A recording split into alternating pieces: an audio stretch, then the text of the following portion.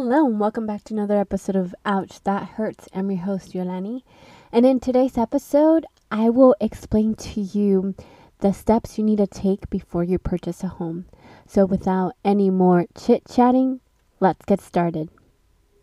So purchasing a home can be very stressful, but at the same time rewarding. And this is the reason why I like to do this episode, because I will explain to you more about what you need before you actually purchase that dream house in that incredible neighborhood.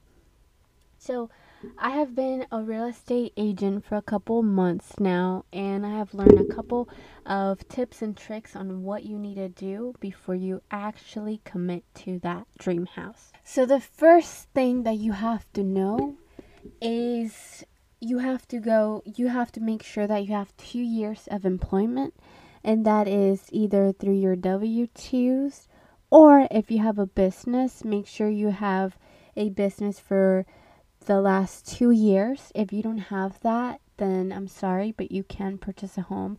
The only way that you can purchase a home is if you pay it in cash. And I know most of us don't have that much money. So know this, you have to earn an income for 2 years or have a business. Another thing you need to make sure is to have a great credit score. The reason why you want a great credit score is because lenders are going to see whether or not you are a person that they can trust, and someone that you are going to pay them back. And the only way that they can assure, or a very quantifiable way that they can assure that you are paying them back, is through a great credit score. So make sure you pay all of your debts. If you have any credit card debts, any card debts, student loans, I'm not telling you that you need to pay all of them, but if you can, I would highly encourage you to do so. So make sure you do that. Another thing you have to keep in mind is that you have to have sufficient money for your down payment and closing costs. So I had a client a couple months ago, and he was interested in purchasing a home. The only issue was that he didn't have sufficient funds, and he had high levels of debt. So we couldn't purchase a home, and we eventually had to put that on hold, and he is definitely saving some money so he can purchase a home in the next year or the next 2 years. So you have to keep those things are very important. The next step that you need to do is, once you have already taken care of your credit score and any savings account, you definitely have to go to a lender or a financial institution like a bank. It's important to go to different financial institutions, because each entity has its own regulations, it has its own policies, its own interest rates, its own requirements. And if you have an opportunity to shop around, I would highly recommend it, because you want to get the best loan for your needs. So after you go with a lender, they'll explain to you what loans you qualified, which loan is the best for you, and then you can make a decision on how you want to proceed. Do you want a conventional loan? Do you want a veteran loan? Or do you want an FHA loan, which is a federal backed loan that the federal government backs up? Then once again, you're going to get a pre-approval letter. And this is different from a pre-qualification letter, because in the pre-approval letter, it shows your loan amount, the interest rate, the loan program that you will get, and that it's an important step, because this will be the only way in which you can go and see houses. Most real estate agents, I would say 95% of real estate agents, are not going to allow you to see a property, because one, they don't know how much money you qualify for, and two, they don't want to spend their time, energy, gas money on someone who may or may not qualify. So if you have this pre-approval letter, you can go and see all the houses that you want, but before that, you need to do the paperwork. So get those things done. And the next step, which is one of the most important, is to get a really good real estate agent. And the way that you know if you have a great real estate agent is, one, they're willing to make time for you. That means that they're going to have a meeting before you actually go and see houses, and they're going to explain to you step by step on how that process really looks like. And then another takeaway is that they're willing to go the extra mile for you, meaning that they're willing to spend their time and energy explaining to you how to get the best house for you, and they would definitely will give you the best advice for yourself, and they're not just going to do the job just for the commission. They're there to help you out because they're very passionate about this profession. And I'm going to debunk a couple of myths. Number one is that you need a social security to purchase a home. You do not need a social security to purchase a home. I know there's many people out there that are immigrants and want to purchase a home because it's the American dream, but you don't need one. What you do need is an ITIN number from the IRS.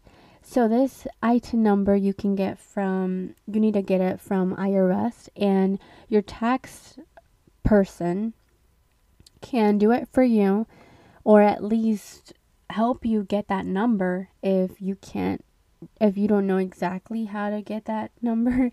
Yeah, but you don't need you don't need a social security. However, I would have to explain this to you. If you, for whatever reason, want to purchase a home and then you decide to sell it, you would have to pay 15% of the profits that you get from that house. That's something that people who have a social security don't have to do. I don't know why they have this regulation, but it's not it shouldn't be in your best interest to sell that house if you're not intending to sell it. So that's that. And another takeaway is that you may need a higher down payment for your house. Typically with people who have an ITIN number, they typically need a 15% or a 20% down payment. This is very different from someone who has a social security. Those people who have a social security can purchase a home for as low as 3%. So with a conventional loan. So that's that. And then another myth that I already debunked is that if you have a social security, you need 20% for your down payment. You don't need 20% down payment. You can get loans as low as a 3.5%. The reason why I would say people think that is because there has been some loans that you have to pay a premium. That's an insurance. If you don't have 20%, let's say that you only have 10% and you want to purchase a home, you can still purchase a home. However, there's some loans, not all of the loans, that require you to purchase this insurance on insurance that backs up the loan, which is totally different from a house insurance. So you don't need to do that, but you have to understand that if you don't have that 20%, depending on the loan that you have, you will pay an insurance. It's called mortgage insurance. And yeah, another myth that I have to debunk is that in order for you to purchase a home, you must have a spouse. And the truth is that you don't need a spouse. Many single people out there purchase homes too.